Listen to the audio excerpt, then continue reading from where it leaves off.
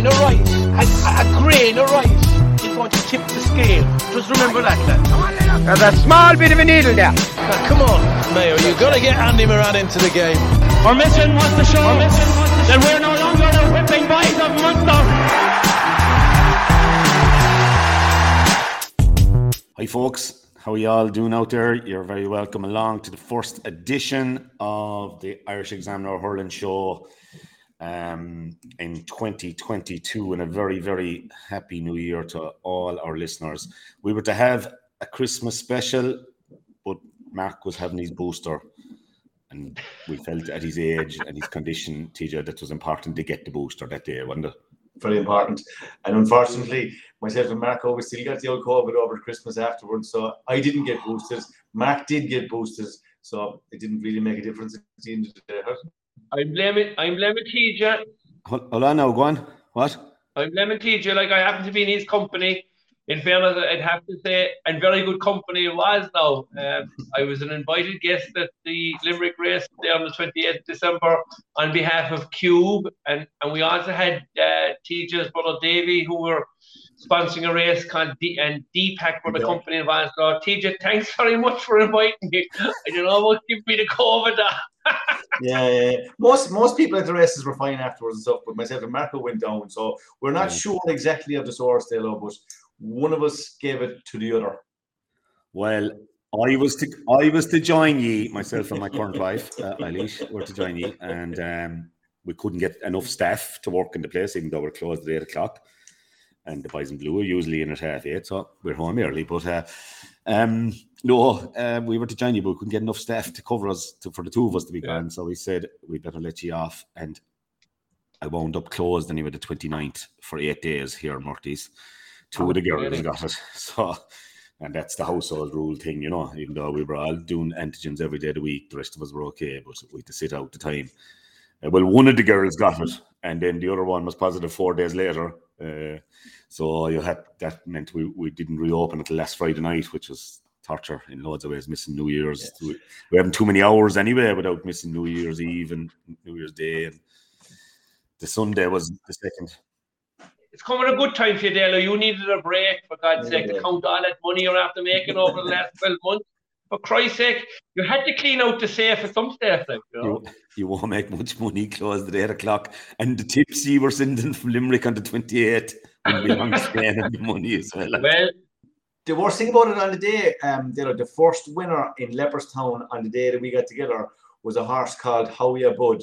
And the fellow who owns Howie Bud is called Charlie Carter. The great Charlie from Kilkenny, 25-1. I often saw his arse going away from me, TJ. He was some corner forward, that chap. He was a serious dog. Sound man. He was into breed. He was even into breeding greyhounds back last time I met him. We were chit-chatting about breeding and the greyhound side of things. And Charlie, a dote of a guy, lovely bloke. Yeah. Top class now. And the history, the background to that horse, Dalo, it had ran in 2 bumpers and finished second, and they went back into running a point-to-point and finished second. The horse that beat it in the point-to-point was sold for €290,000 and ran in Christmas and finished second to Redemption Day, the favourite now for the champion bumper, or certainly one of the top favourites in the champion bumper at the moment. So Charlie's horse actually had been to the Doncaster sales, and he was offered 60,000, but he refused to take it. So he's very hopeful now that after the result in Leopardstown that he'll be getting a few more quid for him. So he'll be up there with yourself, Mark. Charlie will. I've only tracking behind him now, Dale. But we actually did see the race in Limerick, and we were a bit disappointed we didn't have a few quid each way. Although my buddy Donny Tracy had a $5 each way during running because he was sitting beside me. So cute enough, Donny said, "I had the account. Like I don't have any account, but he had a $5 each way at 25 during the race. Cute whore.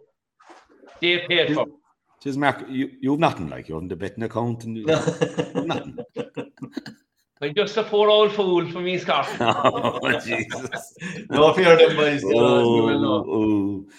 Anyway, I put up your Christmas special bet on Twitter anyway. You came up with the goods last year, obviously. What was that last year? Mad price?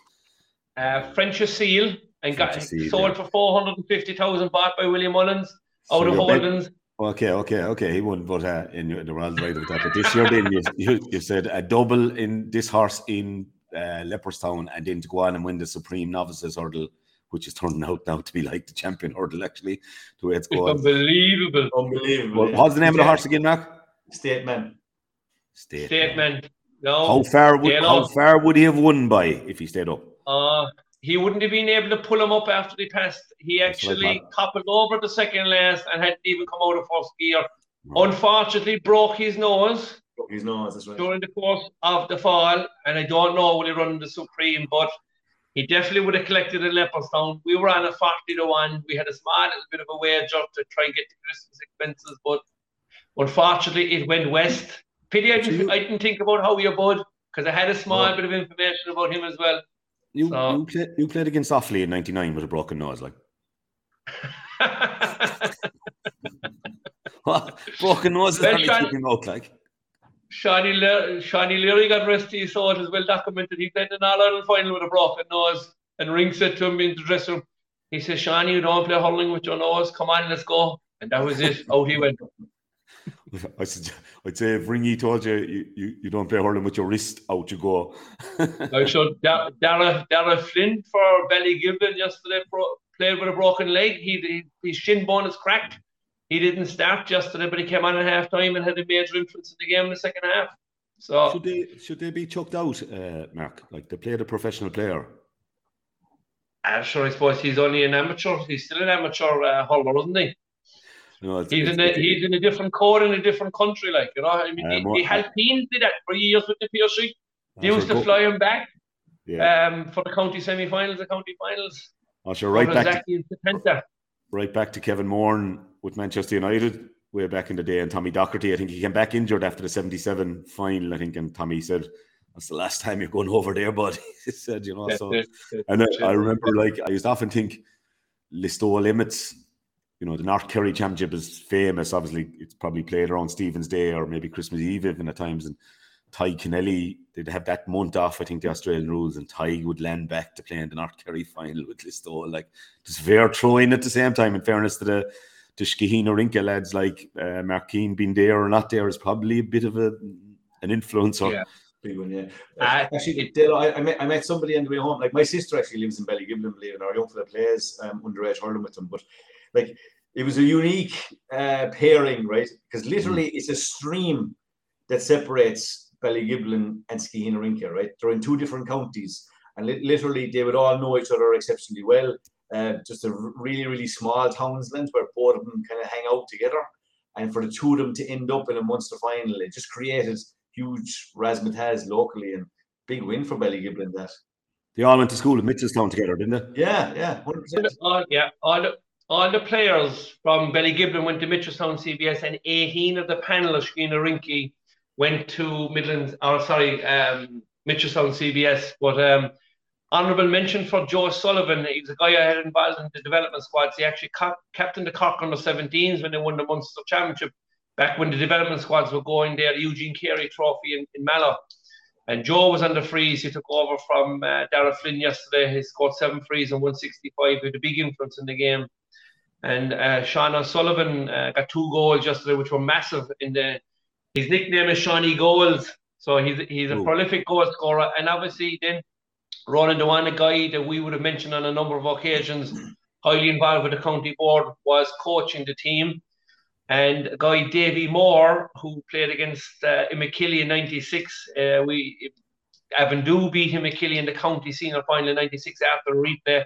Davy Moore was corner forward on that Avondhu team, but he managed the Ballygiblin team. And one other blast back to '96, Diarmuid Lynch, who was corner back on that Avondhu team, was now 47 or 48 years of age, is still tugging out for Ballygiblin. He was a sub yesterday. So I tell you this much, there's no doubt there, boy. Get on, you want to clean down those boots, kid, and get on the shorts. We'll go for a run. We'll have one more go at it. Mark, I'm fit enough anyway, I could tell you that for sure, but I don't know, the touch mightn't be as good, but no, I believe 4,000 or 5,000 people at the match as well, Munster Junior final, incredible. Yeah. Incredible. Match had to be put back a quarter of an hour because of the traffic. Unbelievable. It's always a great sign for teams playing when you hear there's an announcement coming out over the antenna, the game has been put back 15 minutes because of crowd congestion. I can't be talking out the two sides of my mouth. I give out about the Clare county final having to go back 15 minutes and you preparing a team to go at half 3, like, and the next thing you're told 15 more minutes to kill there, lads. I know. But isn't it just exceptionally unique that two clubs so close together, right, in different counties end up in a Munster final? And that's the beauty of, I suppose, the Munster club, which has started. Was it Sean Kelly started that, say, for the juniors and intermediates, which is a great opportunity. And I'm sure we'll talk about the Kerry situation in a while with Kilmoyley and them, like, but yeah, unbelievable. Sure will. So yeah, sure. So I met a couple of them last night on the way home. It was very funny because you mentioned Hurling, the captain of the Ballygiblin team, said there in the interview afterwards, he said, like, it was pure Cork and tip, he said. It was great to be a tip. You know, talking about the club at all. It was Cork tip, like, you know. Yeah. Do you remember the old crack with the over 40s? You know, remember the over 40s when it was being played? And the Masters now they call it. They're still going, I think, in the county level. It was a big thing in Clare there for about 4 years. They got a fit. I think a couple of lads got heart attacks in just to get rid of it. But I'll name the club, go on, because they're a great old club, Broadford. And they won the first one. I think they beat Einstein or someone in the first final. But the Broadford captain, who was about 47, got the cup and he waved it out at the crowd and he said, "This is a great day for Clare hurling, lads." To think about it, like. I'm open to correction now, all Broadford people out there. I think it was Broadford anyway, but it was a classic. Anyway, lads, I couldn't go down. You were below the 2E. TJ got free corporate tickets again, Mark, and you got the text to say, "I have a free ticket, Marco, where I meet you." You're doing well out, TJ, at the moment. Between racing at Christmas, getting COVID, and then free ticket for the Munster Club. That's connections, isn't it, Mark? We're well connected. Oh, yeah. I think you're well connected now, TJ, to be fair. Like, I don't know about me, like, but anyway, compliments of AIB, Dalo. Jesus. Yeah, I have an account with them.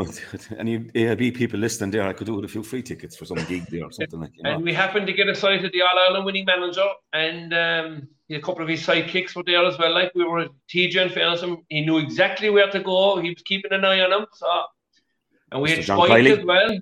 John Kiley was there. Spike's a Kilmoyley man, like, so he'd have to be there. Yeah, Spike's a Kilmoyley man, yeah. And I was going to say there before we move on to the match, even, like, we would like to travel to Thurles to see St. Thomas's and Ballyhale in 2 weeks' time. So I'd like to go, if anybody out there would like our company or like to bring us, Marco, or whatever it is, or I might go to Dublin to see Schlockmeal.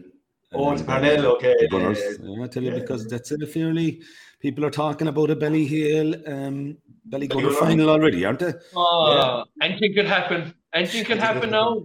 The northern teams in Parnell and Schlockmeal now, lads. Schlockmeal have beaten the best in Antrim and the best in Down, you know, and it isn't their first time there, and they gave bags of it to Ballyhale. Was it 2 years ago? Do you know? Yeah. So it is. Okay. Well, a shout out to AIB to say that myself and Marco are available to travel to Thurles on Sunday week for the semi-final between St. Thomas's and Ballyhale. All right, Mark? Okay. All the AIB there. Roche and Glenn organised the tickets there for the lads there. We'll be on the following morning, no matter where we are. Lads, fierce anticipation. I was here in the bar and the old streaming wouldn't work for some reason for Kilmoyley and Corsi, so we had the volume up to the last. Now, with due respect to Pierce's and the Mayo champions, what's the name of the Mayo champions? Knockmore, sorry, Devon All-Ireland Club 1, I should know them. But even here in West Clare, the volume was down and Radio Kerry was booming. And Mike O'Halloran and your old buddy TJ Mark Foley, who has good knowledge of the game in Kerry, gave us unbelievable. Kilmoyley were dead and buried, lads, down 4 points twice, and Corsi's looked like they had it, and the courage they showed to come back. And I thought they'd never lose it in extra time, but of course that had its twists and turns as well. But then I went up home to watch the big one, and we'll stick with the big one. It was a disappointing day out, I suppose, in terms of what we all expected. But you have to give it up to Ballygunner, lads. They're a serious club team, like, aren't they? And I said it in my piece this morning. All this talk, they've won 3 Munster clubs now, so they've only won 2 previous. all this talk that they were kind of underachievers, etc., etc. I'm not so sure that was a major motivation for them, beaten by Borrisoleigh 2 years ago down the road in Parky Green. Not so sure that was major. I think the fallout from the Lockmore match, and we gave it as good as any podcast here, that we weren't impressed with some of the antics maybe on the day, but they used that. There was quietness from them. They just were focused, weren't they? And for some other reason, then Kilmallock didn't show up, which can be very difficult after Christmas, of course, and it's very hard to put your finger on things, but it was an awesome display, really. I mean, the goal in the point came late for Kilmallock, and like, it was going to be an awful beating other than the late couple of scores, and it's probably still a fair beating, but they are an awesomely balanced club team. Yeah. Well drilled, I'd say, Dalo now. I'd have to, like, I was just thinking about it a while ago, like, what could you do to describe them? Professional, driven, did everything correct, sprinted off the field at half time. Their touch was unbelievable. TJ, we remarked actually in the first half, the cornerback hit a ball out of his hand 50 yards straight into a fella's hand under pressure. Their hurling was excellent. Their execution, their decision making, never panicked.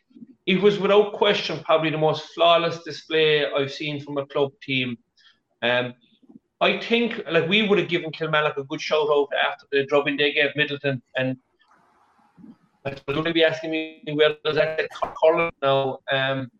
I don't know what the answer to that is, except that I would say the preparation going into the Middleton Kilmallock game wasn't good for Middleton, and I don't know. I don't have an insight back into the Kilmallock setup, but certainly they never, barring the first 3 or 4 minutes of the game, they never fired after that. And there was one probably controversial moment in the game where Saki brought the ball back from behind. I said from where we were on it looked like it was definitely behind the post. It was overturned. Ballygunner got a free below, and then from the next attack they got the goal. So certainly there was a 2-point turnaround, and then there was a goal. And then Hurling got injured after that. No, but they were still never going to raise a gallop to me. Oisin O'Reilly drifted out of the game. He started brightly, but it really was all about Graham did too, didn't he? Graham McKay.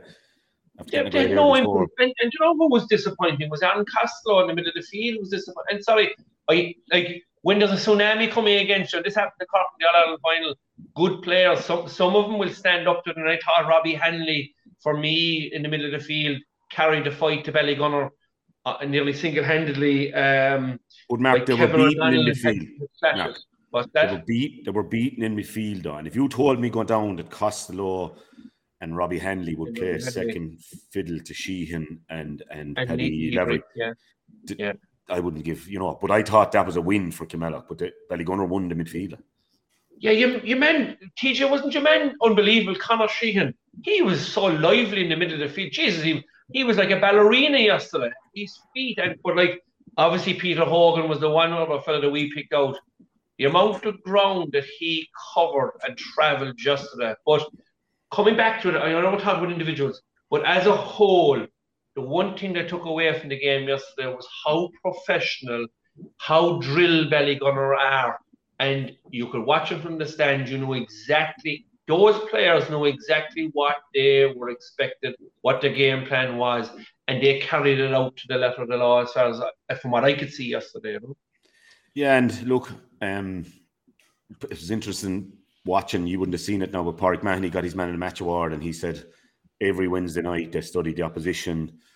Now, for me, Pádraig was brilliant yesterday, but Desi was the man of the match again. Like, Pádraig got it. I don't know Billy O'Keefe. Billy O'Keefe. We had Billy O'Keefe's fan club behind us, Mark, hadn't we? We had the Billy O'Keefe fan club. Desi won 5 from play, like Pádraig 2 from play. Now, brilliant frees, and that's the one thing. Kilmallock were a bit over robust maybe early, and they gave him chances to get Ballygunner up and running, nails in the coffin with the frees. But Desi Hutchinson was just unmarkable again yesterday. And but like TJ, you could talk about, and Mark makes a great point of how professional they looked. And I said it again this morning. I don't want to be repeating the article, but I said like how they trained on Stephen's Day. Kilmallock. I met Tony with Gerlock Nan before Christmas. Could see the twinkle in the eye, the Considine twinkle now, TJ. They were ready. They trained Stephen's Day. They went hiking on the 27th. I don't think any of the players went to the receptions of the 2 weddings, bar your family. Like, it's fairly professional, like, isn't it? It was. And even dog days just come out of nowhere at times, did you, don't they? They do. And in fairness, I would have said that Kilmallock would have incrementally improved nicely from county semi-final to being good county champions in Limerick, where it wasn't easy. And you'd have to say, whereas Middleton didn't turn up, but Kilmallock were impressive the last day. And you would have said that this was set up for Kilmallock to have a right good go at Ballygunner. And it seemed that way early doors. Myself and Marco heard one of the physical hits down really close to us, like it was a fair body blow. And Kilmallock looked up for the battle, and they got a couple of early scores and got themselves settled. But I will say, as the same as Mark, I was extremely impressed by Ballygunner's setup, by their formation, their reset every time. Myself and Mark commented on it a couple of times. They knew exactly what they were doing. Their outball, they had 1 or 2 players available every single time. They took the right options on loads of occasions. Their runners inside were incredible. Their formation and setup isn't too dissimilar to the way Limerick play. There are some similarities you could draw. I know there is a connection with Shawnee and the stats. But to what Marco said there in terms of studying opposition, in terms of what they want to do themselves, their running, their energy, their puck-out strategy, there was an awful lot to be impressed by Ballygunner. And in Desi, they definitely have one of the top players. Like, his footwork for 1 or 2 of the scores, his first touch, his pace, and like all around the field now, their body language was just really on the money. Like, no one saying that. Like, they've been in the last, this is 4 months of finals in a row for them. Like, they 2 lost and they 2 won. And like, after the match, you could nearly feel the hurt after the match for the Boris Lee match 2 years ago, the effect that had on them. But extremely professional, really good the way they set up. Philip O'Mahony and Shane Sullivan running power in the half back line. All over the place now, they were winning the battles, and their game plan and tactics seem to be very much right. If I was going to be critical of Kilmallock in the first half, Dalo, they tried to influence their game on Ballygunner, where that middle third, which has been very good to them in the last number of games, where they were winning ball, and they pushed up and they left their full back line to deal with their markers one-on-one, which, Jesus, against these guys, that was a big gamble now. And I think, like, no, hindsight's marvellous. We all know that. I definitely would have been. I thought they did it better in the second half with Paddy O'Loughlin at centre back. When they restructured, even though the second half didn't go great for them, but the horse kind of bolted at that stage. But like, to go and ask somebody, like, would you fancy one-on-one in about 40-50 yards of space with Desi Hutchinson in the current form? I think the blade would have to be lowered early, Dalo, I would imagine, yeah. There's going to be no cameras around them, I think, but Jesus wept. It would be a very difficult assignment, like, wouldn't it? But can I ask you this? Can I say this? Go on, Marco, go on. Yeah, Dalo, what, like, we gave Kilmallock a good shout out, having played in the Gaelic grounds against Middleton. But when I heard the fixture had been gone to Páirc Uí Chaoimh, and we saw the game below in Dungarvan as well, and the conditions were horrendous, right? And we questioned whether Ballygunner would be okay in the conditions and stuff like that, right? But by Jesus, when they got the surface yesterday, they made hay. I'm sure they got the surface in Ennis. Yesterday, and good surface now. They got the surface in Ennis against Ballyea as well, like. Yeah, you mentioned that, and there were 2 massive scores that they put up. They hurled teams off the field with that style of running game. Now, their hurling is quality now, but their know-how and their game plan and everybody doing their job right. It was just a really, really professional. But sorry, come back to the question. What influence do you think the good surface does it have on this Ballygunner team? We know if they get to the final in Croke Park, the surface will be excellent. They're going to be dealing with Parnell Park now in the semi-final, and the conditions will be heavy enough, I take it, in Parnell, won't they? There won't be much grass anyway. Much grass, yeah. Much grass. Sorry, John Costello, if you're listening now, but I have to say, you know my feeling on that as well. Páirc Uí Chaoimh is some stadium, like the stand, the elevation, the ground yesterday. There was no wind there. Like, I know there was a little bit of drizzle, like, but in fairness, for the time of the year, and even myself and Mark walking down upside the pitch afterwards, there was hardly a sod turned on the pitch. Like, it was just incredible. And for the players to be able to play in that environment this time of the year, it is a credit to Cork, in fairness to them. I know people have said they spent a lot of money there, but anybody who hasn't been in Páirc Uí Chaoimh, in fairness, it's as good a stadium as you'll see I'd say nearly in Europe at this stage. No, it's just incredible. It's fantastic. You go to a match every week, huh? If there's Ed Sheeran, TJ, people should go. You should go. I have to say, credit where credit is due to some spot. Lander says tickets for Ed Sheeran, lads, as well. There's some kind of a fundraiser for Killa, I'm sure, or something like that. But no, it is. I disappointed with Tony Lean. Tony, if you listen to this later on, that you didn't put the three of us up Saturday night down in Cork, and we could have had done a bit of planning for the racing club, etc. Got a few things in order. We could have but anyway, I tell you, we're getting so much. Tony. We met another fella there yesterday who wants to join the racing club. He wants to know what's the story. We'll have to get that. We'll have to do something with the racing club. There's a massive interest in it. I was contacted by a fellow Richie Cahill there from Bright Rovers as well. He said there's 25 fellas on site here. He said, Mark, they're only busting to get involved. So look, I was going to mention it at the end of the show, but look, we might as well do it now. Look, we'll promise the listeners that the three of us, Rafe, who does the video and the sound and all for us, maybe one or two more stakeholders that we think would be important to get out. We don't want to be. Yeah. We want to go and enjoy the crack as well. Like that's the point we were making earlier on before we came on here. We want to go off to the races, have the crack, meet the listeners, and watch the horse running and blame TJ if he doesn't win.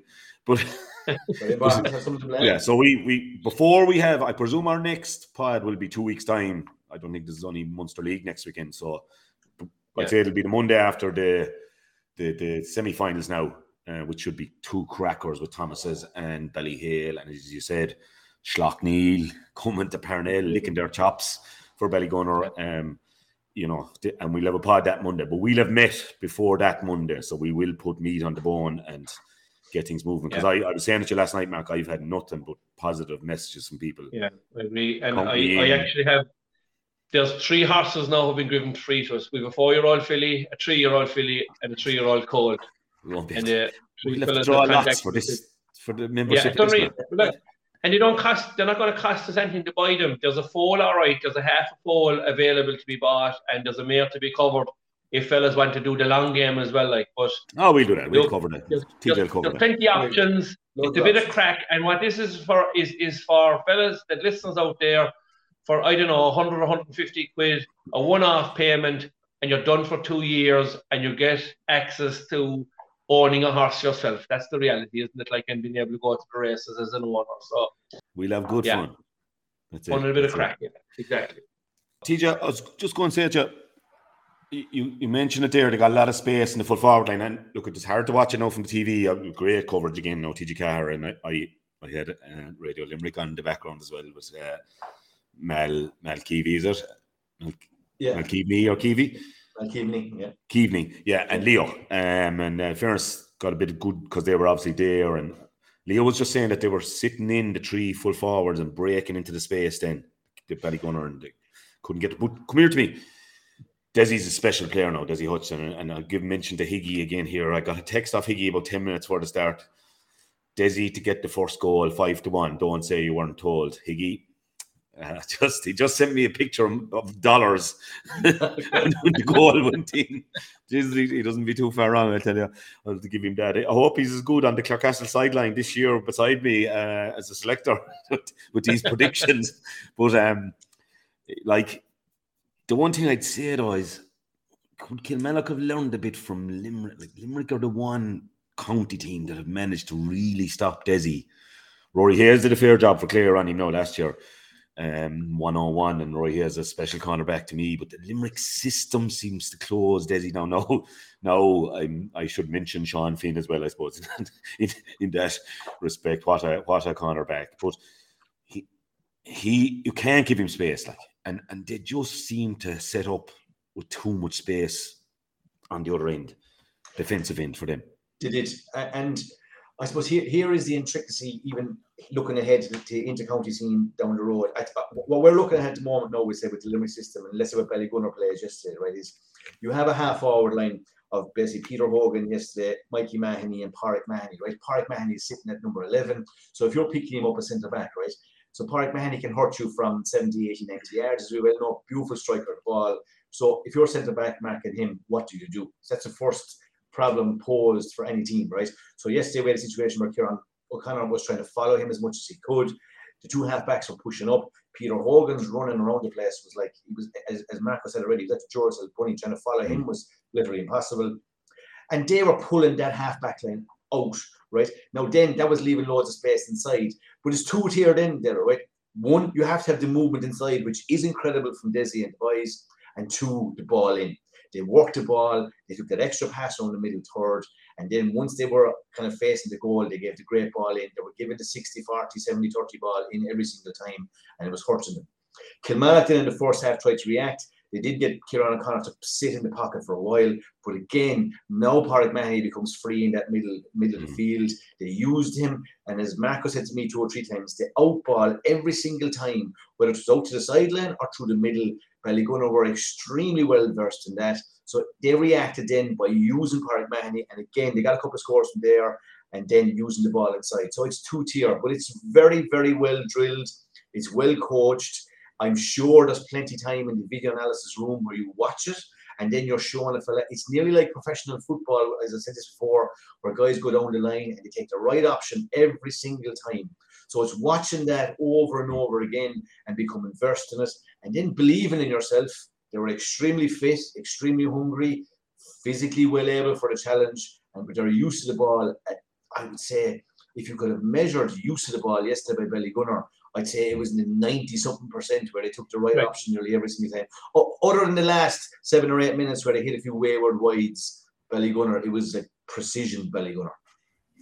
Yeah, huge credit to Darragh Sullivan. You know, I loved his interview as well afterwards where he said he hasn't seen Schlockneil, but he certainly has all their games taped and he'll be sitting down from tonight to look at them. And they're a very, very good team.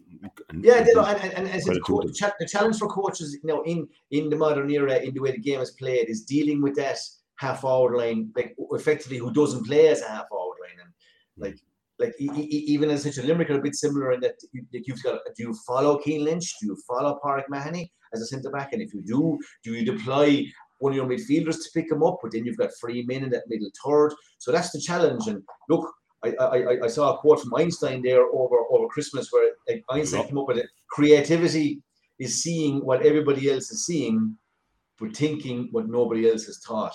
So we need an Einstein moment, Dalo, from a coach out there in order to be able to change. Like we all know the changes in the game, whether it's Kilkenny's physicality to Cork's running game to maybe the superior fitness, and now to where Limerick are at. So where is the next change? Yeah, I'd say call Paul Kinnerk. Okay. he'll bring another change in. Yeah. No, there's no doubt. Go back to Darragh Sullivan. He gave great mention to the chairman, Jory Cullinan, the secretary, Eddie Flynn, and Liam Murphy, the treasurer. And also one of their guys, Frankie King, who passed away last year for Ballygunner, who would have been one of the Holy Trinity, as he called them.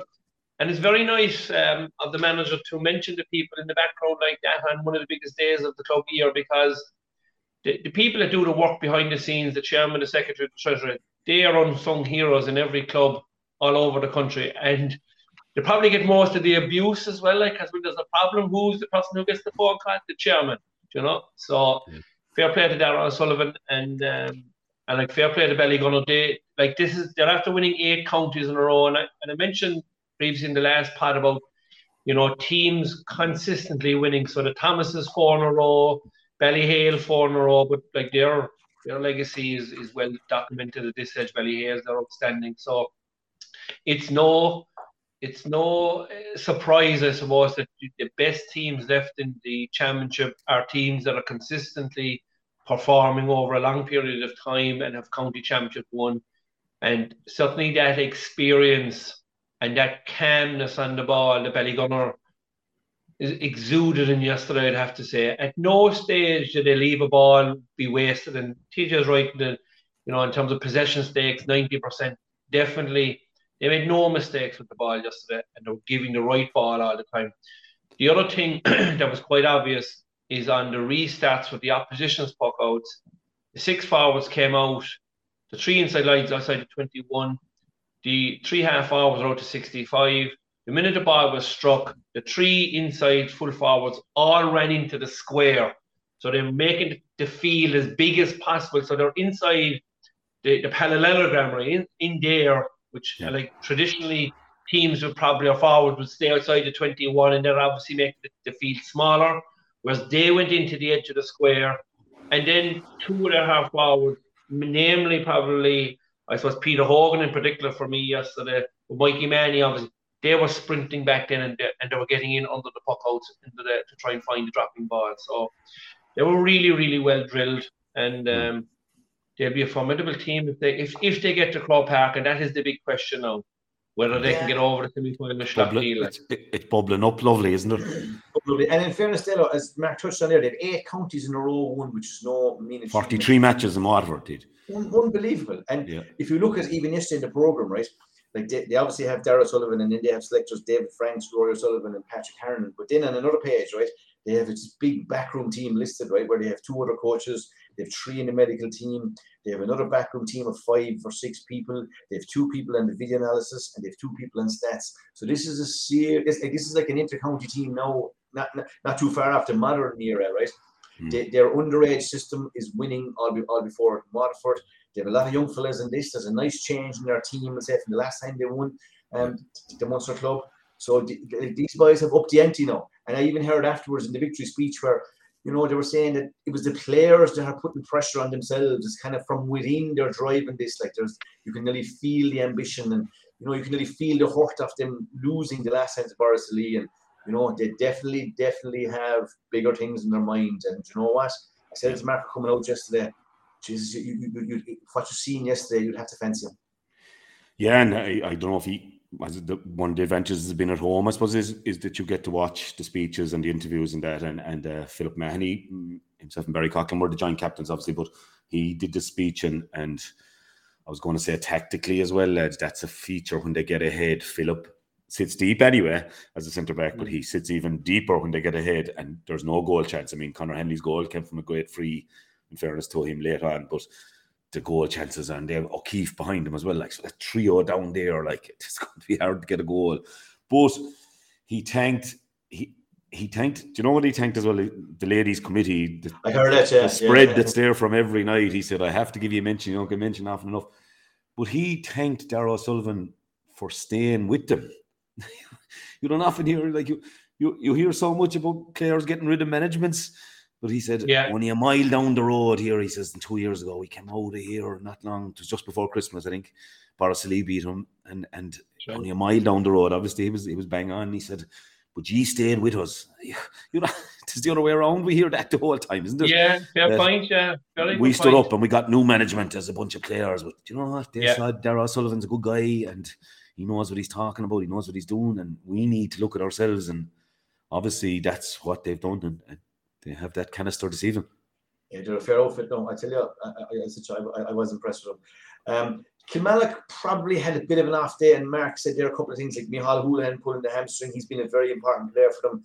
Philip O'Loughlin went off at half time, and I can only assume was another injury. That wasn't confirmed, but a couple of things went wrong for them. Marco said there they had a pint that looked like maybe it was going over the bar and stuff. He brought it down, and then after that, it just became all Ballygunner. So on the day, Kilmallock will be disappointed with their own performance. And in fairness to them, they prepared well. Like Graham got married, Polly O'Brien got married. There are a lot of things going on. But look, in fairness to those boys, they don't make excuses, and you know, they'll credit Ballygunner with it. But for me, it was just really impressive, Ballygunner, really impressive. And they're sending signals, I say, to all the club teams around the country, kind of saying, look, in order to get to where we are, you need to make sure that you have all those T's crossed and I's dotted, and you know, you need to be very professional. Clarecastle manager Brian Russell, I hope you're listening to all this, Brian. We need all these people on the line. Rumour has it that he recruited well, Dalo, in the off season. Yeah, I'm going to give a hand, but I'm out here in the West now. I'll be limited, but yeah, I'll give a hand. Yeah, you know what? I think Will Kilmallock find it hard to pick up the pieces, lads, for 2022 now? Like, will they be getting a month? They'll need a month off now, won't they? Like, you know, to recharge the battery. The good news here for Kilmallock is no championship until August. Right? So, yeah. And in fairness, look, Kilmallock traditionally have been one of the stronger clubs and will be one of the stronger clubs in Limerick all the time. You know what I mean? They just have a tradition. Their subs were impressive, TJ. Their subs are impressive, and they have a couple of very, very good young lads. Paddy O'Brien's nephew there, Shane O'Brien, who has done a bit of underage hurling for Limerick. He's coming on the scene. He's going to be a first 15 player for them. They had a fella helping out there. I think he might be under 17 or maybe 18. Pierce Connery, another really, really good prospect. So look, there's plenty there for them. Tony Considine said afterwards, if you had said maybe at the start of the season that they would have reached a Munster Club final, a lot of people wouldn't have believed it. As I said, they were probably outsiders of 4 at the semi-final stage at Limerick. Yeah. So it's a very good season, right, for them to win a county, get to a Munster final. Yes, of course, it's a disappointing end, and it's disappointing to be well beaten by Ballygunner. But as I said, it was a little bit of two things yesterday. Ballygunner being really, really, really good on the money, and Kilmoyley maybe just being a little bit off. But you have to credit Ballygunner with that. Oh no, look, it's just it's easy to be Monday morning quarterbacks here, but by God, they turned in some display, and it's tough. I often think this as well. It's you start off the year, you dream about in Clare here. We dream about winning the Canon Hamilton, which is a cup here in Clare. And it's tough to finish up your year losing when you achieve that. You achieve the dream by getting the Canon Hamilton. And then you lose in Munster, and everyone is kind of downbeat at the end of the season. But yeah, look, I think they'll be fine. I think they'll be. That's the point where we're making before Christmas. Is that if that Munster final was played before Christmas, the lads will be able to go away and burn off the steam and get rid of the disappointment of having been beaten in the Munster Club. And I hope next year that those Munster Club finals will be played pre-Christmas, and let both teams, win or lose, have their Christmas to themselves. It's harder on the losing team to pick up the pieces. For any team looking forward now to an All-Ireland semi-final, they have no issue going back to training. They're walking on air this morning. Yeah. But for the team that loses the Munster final, they're going to be down the dumps for a long, long time. Whereas if you have a Christmas period, the end of the year, it kind of draws a line on it and then sets people up again for the next year. Yeah, and Mark, that you're not on Twitter, I get all the grief for some of the stuff you say on here. So I think, in fairness to the Munster Council, they made the point after our last podcast that, in fairness, they're allowing for Lockmore, Castellani being in both Munster hurling and Munster football, that they had to allow that they couldn't have the Munster Club final the following week because it was fixed for. But that's interesting now, because Kilmacud folks, who are in Leinster, happen to win both counties as well.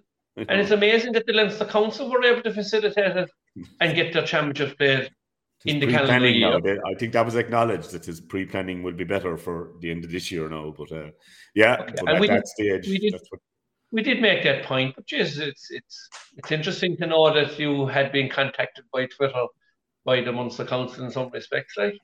You'll be contacted on Twitter by everybody, Mark. A fella said to me, I say 10 minutes into the game yesterday when Ballygunner got the 1-2 without reply. Ballygunner no divers, Dalo. I didn't even send him a like. I just said, I felt like saying I didn't call anyone divers. But anyway, that's you Twitter. You didn't send him a picture of Tom Daly, did you? I should have sent him a picture of you. Well, there's a good chance now that he probably won't be diving anymore, or maybe the umpires watching him in future won't be caught by him. But yeah. I did meet a very, very high up inter-county referee over the Christmas period, and I asked him what his feelings were on the Lockmore 2 sendings off.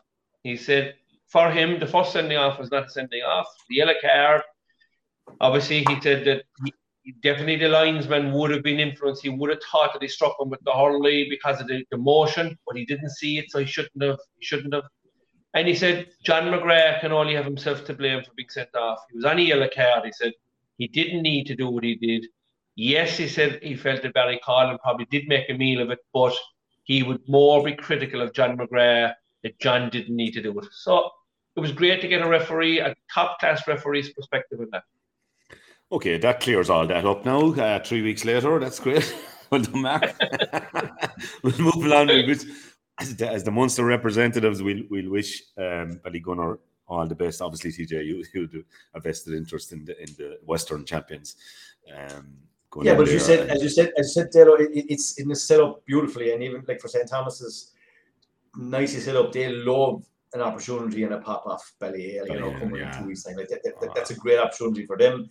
They've been very impressive in Galway again, and they'd like to make a statement here. And again, as you said, for Northern boys, as you said, licking their chops yesterday, you know what I mean? Parnell Park, nice and tight, not a whole lot of grass in the pitch.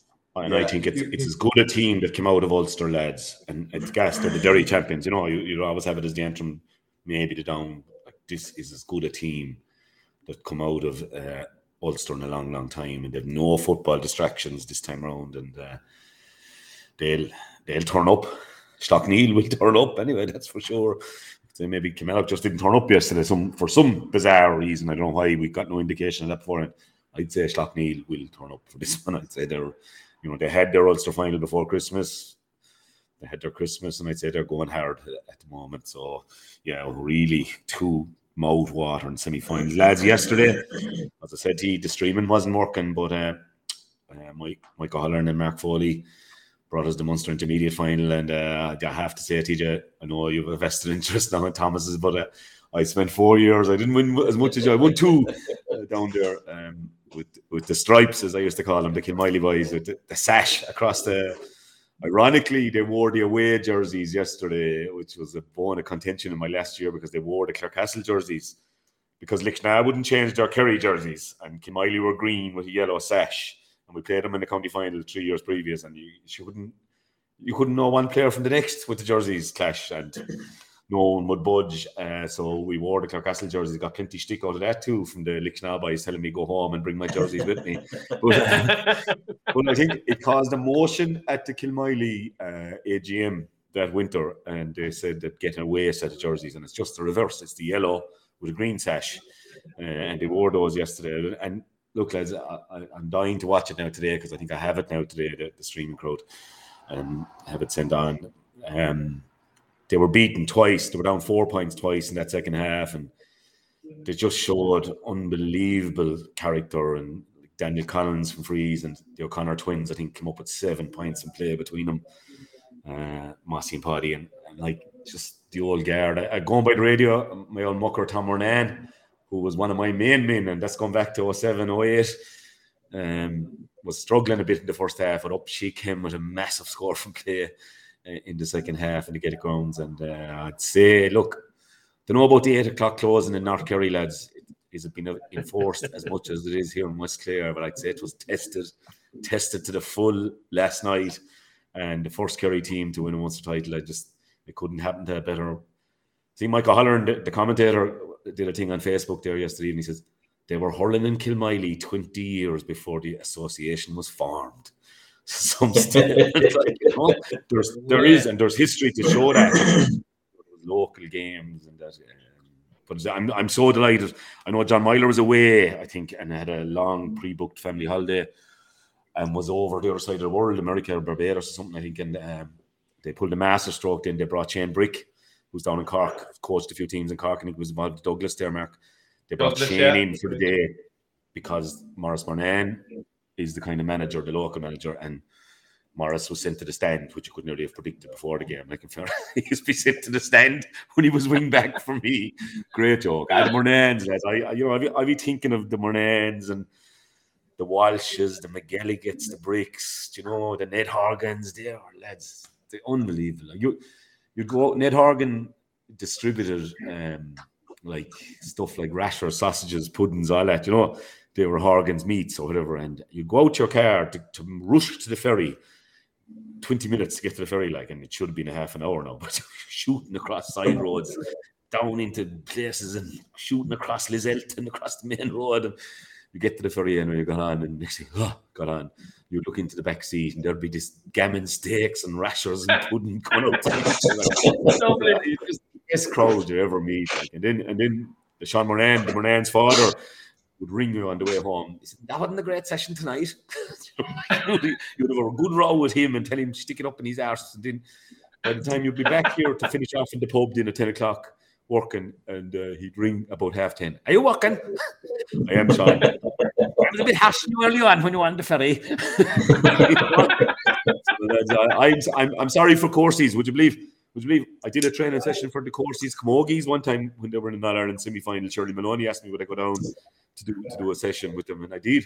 I'm sorry for Corsies, and if I'm biased on this one, it's just because I've been involved, as TJ would know, with the Toms, and thrilled. And I'd love to get the first ferry, actually, lads, today when we're finished here now and go across.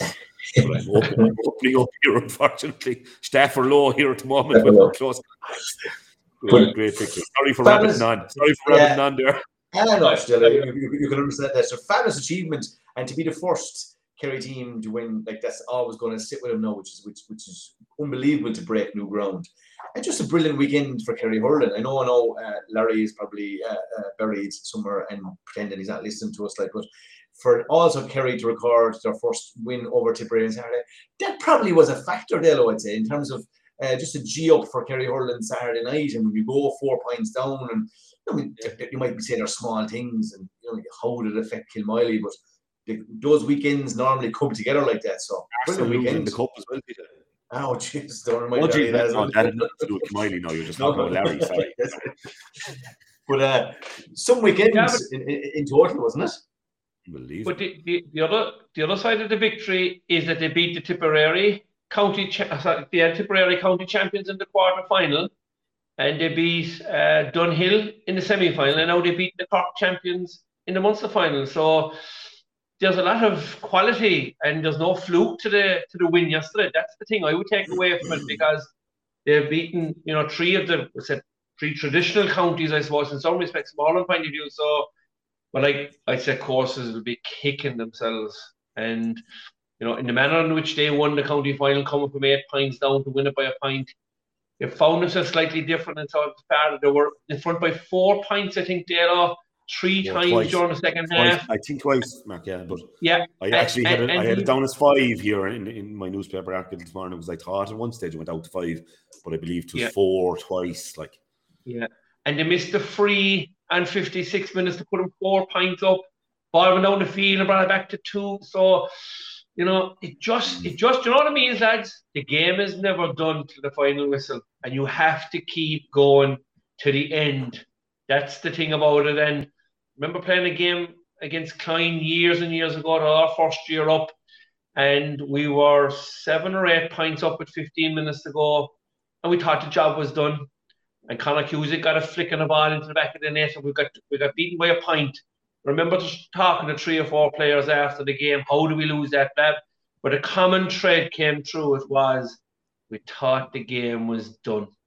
We were in cruise control, hurling all over the field. There's no, 4 points up is a lovely lead. We won't get caught from here. There's no crowd going to beat us on points. And that's the thing about it. They beat them on points. They didn't get a goal to bring it back into it, which was... There's a message in that as well, Mark, isn't there? That you should keep taking your points, especially now with these injury times. We're often seeing 5 minutes going up. That's right. And there's only 2 minutes to go. Maybe that is probably 6 minutes, maybe, or 7 minutes. So that's right. To tip away the points, and I think Daniel Collins he missed one. I think it was the only one he missed all day, was to level it, and you'd say, "Oh, gone now." And then he got another one to level it, and of course nailed it, and he nailed everything then in extra time. And it just goes to show. Stick to the plan. You've coined that one, TJ. Stick to the plan. Stick to the plan. James Maloney always quotes that he's the financial controller and the operations manager here in Cube. That's his famous statement. No matter what happens and what goes wrong, all James says in his Mayo accent is stick to the plan. But it's also true in reverse, Mark, about what you're saying about teams thinking the game is done, right? You have to give huge credit to teams who are behind and 3 and 4 and 5 and 6 points down. And we have seen more and more comebacks in the hurling. Is that your default is back to your training, right? And if your setup and your training is very good and very strong, and people really buying into it, as Dalo said there, they will tip over the score. You're more likely to take the right option and keep in the hunt and believe that the goal might come if you can get it back to 3. You're always more likely to do that if everything's in order, if your training has gone well, and if your preparation has gone well. So that's key too. And referring back to when he got man of the match, Pádraig Byrne, he said we 3 or 4 15 on 15s in training, and he said they were worse than today in terms of brutality and physicality, and so if you can create that in your training, you're on a winner, aren't you? And Yeah, I'd say 100%. Kilmoyley would have a fair bit of that going as well. Now, Kilmoyley's numbers at underage would be gone very tight, and I'd say they're making hay while they can, but they'd have a great strong panel that way and would have good games. And as I said to somebody on social media last night, and later on the year, Ballyduff and Licknaw and Causeway and Ardfert and all the rest will knock lumps out of them down there. And that was one of the things, lads, I was going to say, I think again, Martin Fogarty stood down. What a guy. Martin Fogarty is nearly like Paddy Butler. Just a magnificent hurling man. But I read some of the stuff and this night in Leitrim, and they've only 2 clubs here in Cavan or whatever. And I just think should the J not be focusing more? Like, we're very happy with all the talk is about hurling or football rules changing and competitions changing now. We have a bunch of counties that have a hardcore hurling element in them. And I'm not including Leitrim and Cavan and that. I'm sorry, I've nothing against anybody hurling up there now. Don't get me wrong. But we've the likes of Kerry lads, who are bursting for hurling. And that area in North Kerry now, Tralee getting strong, the Crokes and Killarney getting strong, Westmead we know all about, Carlow we know all about, even Laois to get them just up that other notch. Could we pour a bit more resource in there and come up with a better plan to maybe shove our All-Ireland Championship out by extended by 4 or 5 teams that can compete at that level? Because I think it can be done. Yeah, but I think, if you want to up the inter-county, to get more teams into the inter-county scene, you have to start with the grassroots, with the club game in the counties involved. And to me, the split season is the first part of that process, Anthony, whereby the club is now getting its time. It is now time for the clubs to get their own house in order as well. Most counties have now gone to a league format basis, which guarantees players at least 3 or 4 matches every year. That is very important as well. The more matches you can provide for your players on a more regular basis is the key to the club. So more regular competitive matches on a structured basis as well. I was talking to a guy who's involved with a junior club in Cork over the weekend, and he just said to me he was hoping his club would win the junior county so that they could come in under the auspices of the county board, where you knew that the county board fixtures would be fulfilled, because he feels that the divisional boards in some areas in Cork, the matches get cancelled on a regular basis because the cat has had kittens, the game has gone off. Whereas under the auspices now of the county board and under Kevin O'Donovan, the matches are played, they're fixed, and you have to guarantee matches for your club players. So I think we'll see the fruits of the labour maybe in a decade's time, whereby the club is now going to be front and centre for probably 6 months of the year, and that is the key. But then, Dalo, outside of that, can you get people like Martin Fogarty to do more?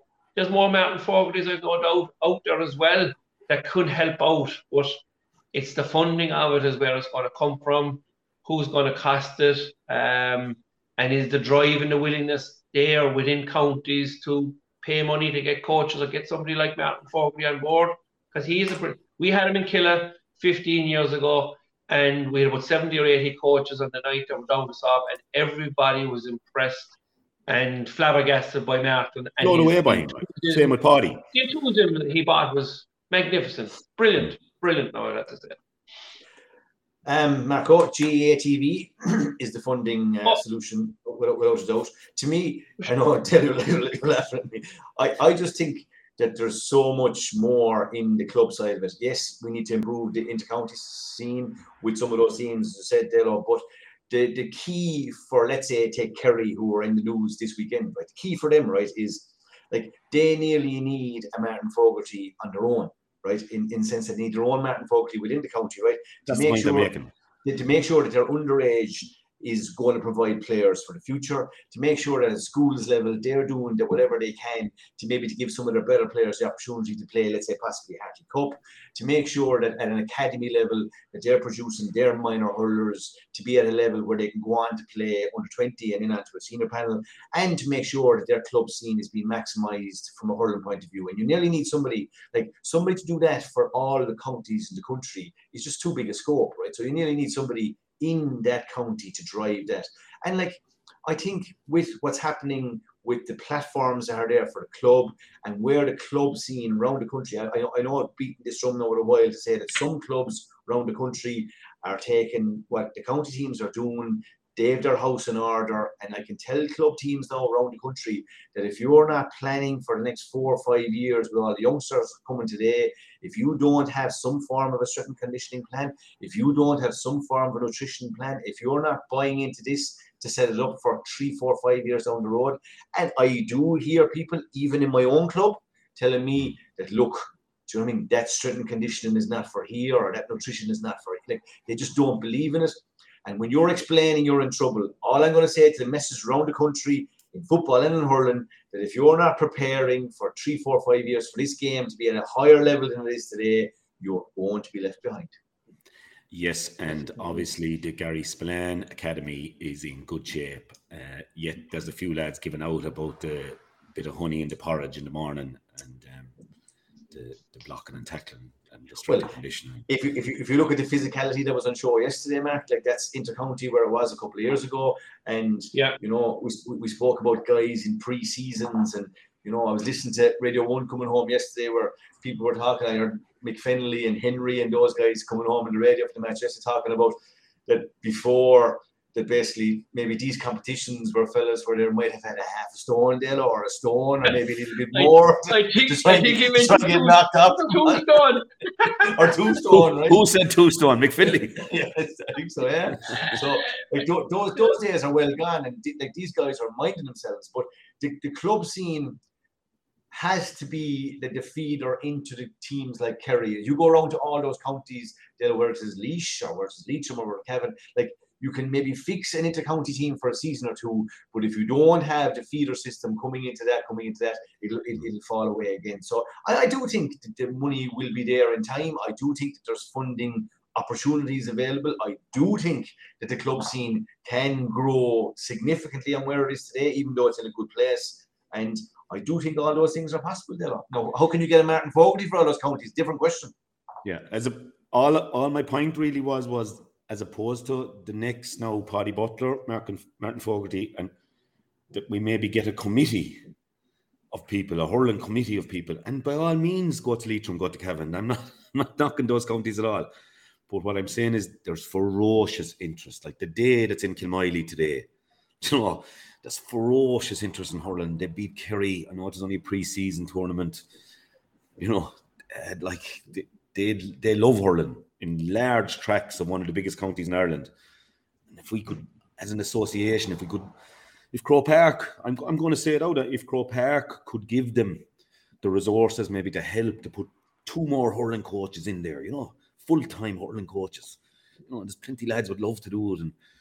And I just think rather than getting another evangelist, if you like, don't get me wrong, I love Martin Fogarty. Paddy Butler, I got him to train the Dublin hurlers. We met him in Mayo one time. We were up on a trip and Paddy happened to be checking into the hotel, and I said, Paddy, you're on tomorrow. And they still talk about the session, you know. And that's the kind of guys you're dealing with here. I just think we could spread that a bit more and maybe focus a little bit more on those counties that are just that step below. Joe McDonough level, can we get them to Liam McCarthy level? I think that would be great. And I totally agree with you that the club stuff is going to, the way it's structured now, and I think the way we've promoted it on this show, and, you know, there's been still a few dragons out there in the media, lads, that's saying this is all wrong. They were giving away August, we're giving away September and other sports, but we need to promote the club game. I think you're bang on that. Wouldn't it be great if the country could see the full Kilmoyley game tonight or tomorrow night, or the full Ballygiblin game, or let's say the Leinster equivalents? And again, that's the promotion that helps, that feeds into it, that gives all the other Kerry clubs the opportunity to say, well, if Kilmoyley can do it, like, why can't we do it in 2022 or 2023? And that's what the driver is for the future. I was thinking about your idea of the JTV, TJ, actually over the weekend, because I turned on the radio here to listen to snippets of the Ballygiblin Skehina Rinky game, but I actually wanted to be able to watch it on television. And then I was saying, if I want to watch it, surely there's an awful lot more people out there, and not just from Cork, or Tipperary. I think every junior person or team that's involved in the junior championship this year would like to see and log in and pay a $5 maybe to actually go and watch that match yesterday. Like there was 3 Munster hurling finals played yesterday at club level. And there's no reason why the 3 of them couldn't have been live broadcast at, we say, 12:30, 1 or 2 o'clock. We say 12:30, 2 o'clock, and 3:30. And I guarantee you this much. There would have been 50,000 on an average, right, across the country. And it wouldn't cost a whole pile to actually get your live streaming. Like what Rafe is doing and the Examiner are doing, the live streaming in the Cork Championship. That's well affordable or well achievable. We have to promote the game of hurling. And like, the issue you're going to get from the Munster councils or the county board. If we live stream it, people aren't going to come and watch it and pay through the actual turnstiles. That'll be the biggest blocker. To me, the most important thing is the promotion of the game. Promote the game, Munster councils, county boards, not about what's coming through. Do your deals with the TV rights and stuff like that. What do you lose? 10% of the gate? What about the old people who... I'm on a rent. The bigger picture, Mark, is that they get more money out of the subscriptions all around the country. Like if somebody's paying €10 a month and they have access to everything. And just to make a point there, they don't need to be even on at different times, right? I was watching the racing over Christmas there, and I'm sure other people were on racing TV. And if you wanted on racing TV just to focus on Leopardstown or just on Limerick, all you have to do is hit the red button and just focus on one place. So that's available. And that, I actually think it'll come in time. I think the penny will drop here, where everybody around the country is paying €10 a month, and you've got GAA. The Fitzgibbon Cup is coming up. I know you've got the equivalents in football and all that. Great. And the Harty Cup has been on TV. And the Harty Cup, yeah. And actually, it has been on. I mean, we showed here now. We showed the McGrath Cup, Clare and Cork. There was something with the streaming yesterday, Mark. But I paid a tenner. But there was a worldwide issue, I think, with something. Anyway, it didn't come on anyway yesterday. We got refunded today, the tenner. But I was going showing Kilmoyley and Coursies here yesterday as well, and so it is improving. We'd have to say, but the more the merrier. And look at the crowd that was at Skeena Rinka and Ballygiblin. Didn't take away from the crowd at all, sure. No, and we had a massive crowd in Páirc Uí Chaoimh yesterday. Yeah, Ballygunner and Kilmallock. We actually mentioned it before the game, TJ, when the ball was there was a massive roar went up after the national anthem. So it needs to happen. We need to promote the game more, and it's not all about money in the background. And unfortunately, there is look, lads, there is that culture. There is that culture about getting patrons through the gate to pay and stuff like that. But there's a bigger picture here, and that's the promotion of the game of hurling. That's the bigger picture. I don't get that. I think people still go to the matches. They will. Like if Clarecastle are live streamed, I'm still going to the match. That's the way. That's what I'm saying. Like you'll only lose about 10% of the people. But what about the older person who can't travel to the match anymore, who would watch it on television? What about the diaspora that's outside of here? That's outside of the country, and not even outside of the county. There's people above, from Killa that are living in Dublin. We've actually 2 guys from Killa on the Fulton Gales team. The one over yesterday. They beat the Armagh champion in extra time and penalties. Kevin Finley, a local lad here, he's captain of the team. So he's the goalie now from Killa. Here's Dan Cusick. He saved the winning. He won it from. He saved the last penalty. Yeah. So those 2 lads. I mean that adds a piece as well now. But look at the parents, the grandparents, the uncles, the aunts, the first cousins who would actually like to watch that match there now. Pay your $5, sit down and watch the game. There's huge content, there's huge content all around the country. Someone had it up, Mark, that the 7 minutes of the penalty shootout last night on Facebook. And when I finished up here last night, I filled the old glass of wine at home and I watched the 7 minutes of the penalty. Penalties weren't great now, lads. I'm going to have to say it. It was an iron quad. But huge shout out to Fulham Gales. They're based in Liverpool, lads. Stan Murray Hessian from Malahide. What a ledge. He's the chairman of the club now. He's manager of the team, basically not running everything. But the job they have, they're kind of based Liverpool, Manchester. The job they have to try and train. I met him for a chat before the last All-Ireland semi-final they were in. Open Malahide. They were home for it and they'll be home again. Obviously now they beat the Armagh champions yesterday, so they're into the junior. They could be running into Ballygiblin now for all we know, but that's the context. Are they meeting? Go ahead. Yeah. There you go. Yeah. So there's local. That is a big local thing now. Yeah, definitely. It's great. Lads, we'll always push the agenda on hurling on this show anyway, and getting up there. And why I'm bringing it up today is I think there's a huge focus on football and changing the format. But we're all grand with hurling because Galway are into Leinster, and if Antrim are down or Derry come out of Ulster, and they'll go into Leinster as well. And even the talk was Kerry go into Leinster if they won the John McDonough. And we're all happy. We've 2 great conferences, let's say. So I just think we don't need to take our eye off the ball because we have a nice balanced system. We just need to add to that. That's my point. And Dalo, in all aspects of the game, right, whether it's coaching or fitness or strength and conditioning or nutrition, people are pushing the boundaries and pushing things on. And there's loads of good things in clubs and AstroTurf pitches and facilities.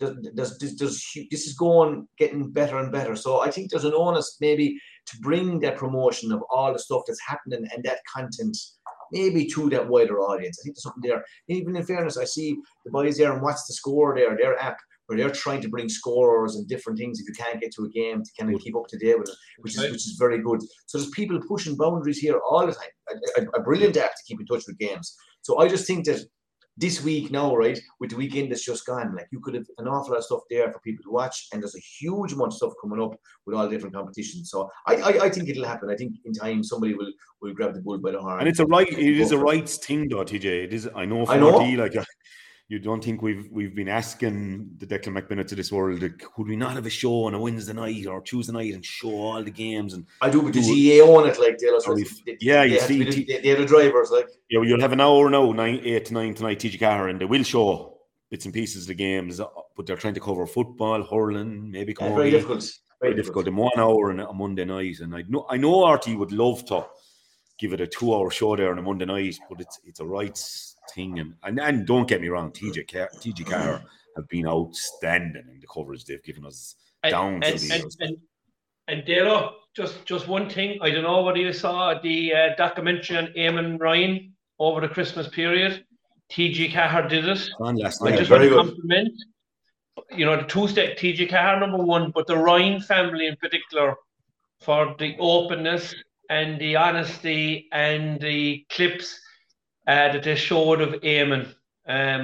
He was absolutely fantastic. Look, I'm not going to go on about it, but I must say, and I saw a lot of the messages from former ladies footballers from outside of Cork County that got an extra look at who Eamon Ryan was and what he contributed to GA, both hurling and football, men's and women's teams. Just phenomenal. But just to say, thanks to the Ryan family in particular for allowing the general public in to see the other side of Eamon Ryan, which was the family. Yeah, I've seen it before, Mark, and it was actually on last night as well at about 9:30 or 9 o'clock, I think.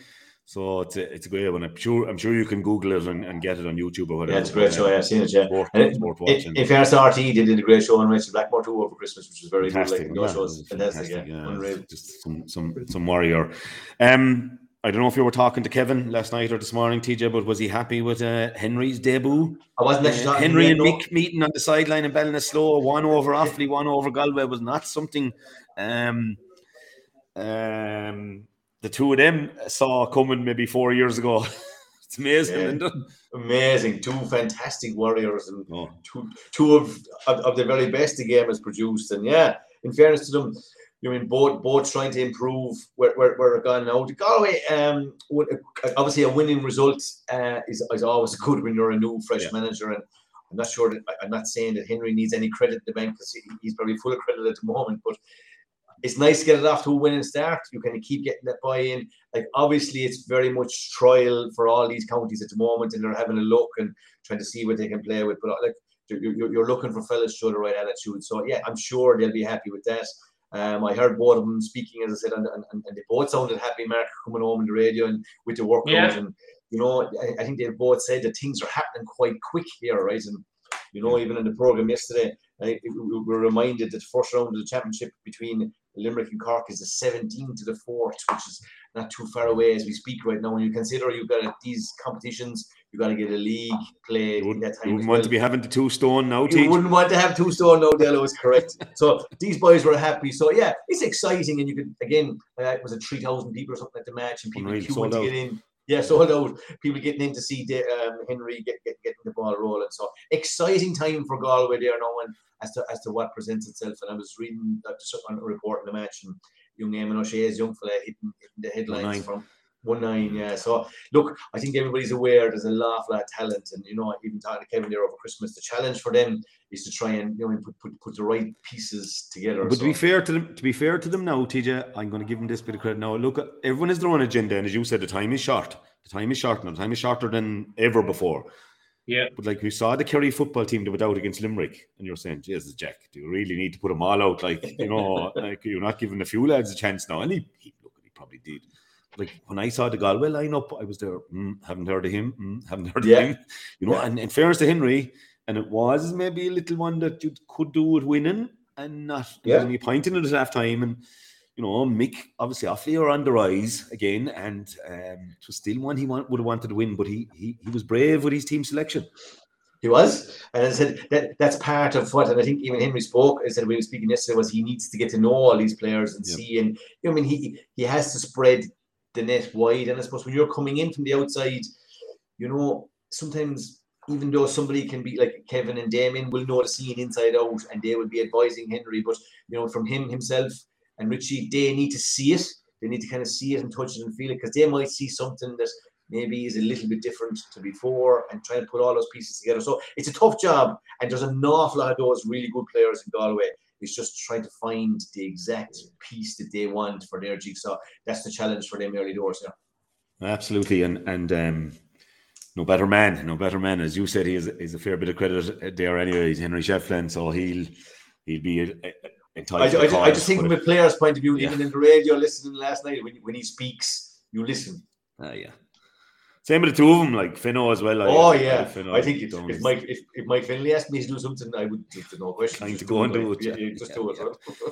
Yeah. I mean, is that then, like, in fairness, you see the enthusiasm they're bringing to that competition, and then isn't it disappointing from a Cork perspective that they didn't enter a team into the Munster Senior League at Irish? He wouldn't bother with that. He wouldn't. I know, yeah. After winning a minor All-Ireland and 221 All-Irelands this year, and we didn't enter a team. They've done holidays, man. Are they? Shit. Did they get a holiday for that All-Ireland final performance? Did they? My God. They should be staying at home with an extra training night, son. Yeah. Look, it can be sometimes a catch-22. Sometimes you can only play a 15 in some of those games, whereas if you're at home, maybe Cork might feel they can play a 15 and 15 and they're spreading the net wider. So it's kind of different strokes for different folks. But look, I suppose there's a lot of putting on the county jersey and getting out and winning matches. Well, it used to be the Waterford Crystal Munster League or whatever we call it. Right. You were managing Limerick, I was managing Clare. But John Allen said to me one time when he was with Limerick, he said, Dalo, I'd love to try out everyone. John now, absolute gent. I'd love to try out a complete B team. He said, but there'll be a full page in the Examiner about this tomorrow. And we're playing Tip and Nina, I think, and it was a massive crowd there because people are mad for hurling. And it's which comes first, the chicken and the egg thing, isn't it? Yeah. You have to experiment, but you probably want to win as well. Colin Bonner probably faced that little bit of a predicament. It's very minor in the overall scheme of things, but all of a sudden there's a question mark. He's like, what's he doing with some of these players? Why are we getting beat by Kerry? So all of a sudden, when you're fresh into the management, the less questions, the better. Did he get a sleepless night Saturday night? Yeah. And when he brushed it under the carpet and say, look, pre-season, but I know the Bonners mark that sleep away anyway. I'd say they'd be laid back lads, but I'd say driving home now, he probably was saying, I could have done without that, Right. Yeah, my first official match with the Dubs, Walsh Cup against Kilkenny, and named them as strong as I had them, and next thing I see the Kilkenny team, and Cody put out about 11 regulars, and Bate was 6 goals. I tell you, it was a fair drive from Parnell Park down. I knew the job ahead of me anyway, that's for sure. Yeah. But he was kind of, I'd say, straight away saying, this crowd has potential now, and they've won a kind of a minor Leinster and a under 21 Leinster, and I'd be putting hurling out of their heads now. For that was Mr. Cody had that ruthless streak in him, like, you know. So, but look, all's fair in love and war. If you enlist, you must drill, as we say. So yeah, that's it. Shout out, lads, before we go. Shout out to St. Ryan's Camogie, All-Ireland Intermediate Club champions for 2020. It's mad. And Raharney, who actually beat Clonmorris, who is the only Camogie club in Kerry, I think. Maybe there's a new one. And they're all the Kilmoyley girls and the Causeway girls. And they had to play it yesterday at the same time as the hurling match. They couldn't have played it Saturday. So Mammy had to go to the Camogie, or Daddy had to go to the Camogie. Johnny had to go to the hurling. Bridget had to go to the hurling. Billy had to go. And they're awful. They couldn't play it Saturday. Like, themselves and Raharney won 7-7 points yesterday in Long Orchard, and they couldn't just put one on the day before. Which, you know, we've seen it in Cork with the ladies' football and the Camogie. The amount of hassle over the last decade between both those associations, and they need to realise that they're facilitating the players, not trying to get one up on the other association. Oh, that would madden, you know, like, that would sicken, you know, like, you know, two clubs playing at the same time. All their sisters, like, if you go through the names and then go through the Kilmoyley team's names, it'll make sense to you. Anyone, today's Examiner, lads, sport again, I have it here. Unbelievable coverage from everything. You get the coursing from Temple Toohey yesterday, where I would have liked to be in as well yesterday. Some coursing down there, I tell you, the home of it down there, I'd go as far to say. The horse race and everything, rugby even is in it somewhere there in the middle. I think Munster won with 14 men or something. I wouldn't have allowed it in here. There was a few lads watching it here Saturday evening. Now the way it is with the rugby, you can watch the first half in Murty Brown's, lads, but you have to be out for the second half. Yeah, and I see. Over the second half. That's gone. Sure. Clear the place 8 o'clock. My God. There's talk of that changing shortly, isn't there? Right? Yeah. Dalo, on a sad note, we had a tough couple of weeks in Ballygiblin. We lost 3 really, really good supporters. 2 before Christmas. The Gatty, who have quoted on this show before with his brilliant phrase of "you'd know." He would have been James Ryan, Jim Bob's uncle. He passed away before Christmas, and we also lost Ned Ryan, the Smiler, who would have been a big supporter. He would be a brother of the Jap Ryan, who would have been synonymous with Ballygiblin GAA. And Ned would have been, I think he managed the Tracy's to win the London Championship in '84. So loads of legendary stories about him. And just this week on Saturday, Jim Bob Ryan unbelievably lost or buried his father, Shamey. So another player for Ballygiblin. So we just have had 3 of them. So a tough time. And you know, we got talking, telling stories about, you know, all these older characters, and the nicknames like the Gatty and the Smiler, and the stories were always huge. But the Smiler, one that came to mind when we came home, and he'd be always home for the Ballygiblin matches, especially the bigger ones. But he moved to London, obviously, a long time ago, and he was everybody who moved from our side of the world in over to London would have got in contact, and the Smiler would have done huge for anybody who went over. But when he came home, his little kind of phrase was always, "When my work here in London is finished, and I'm hoping it won't take me too long, I will take the first flight back to Shannon and feckin' walk it from there to Knocklong." Jeez, that's brilliant. So, but, brilliant characters. And as I said, we were kind of going through all the old characters, and the other way that they had nicknames and different stories about them. And it's the same with every club and parish up and down the country. But just a particularly sad time, and just unfortunate for us. And of all your great phrases, TJ,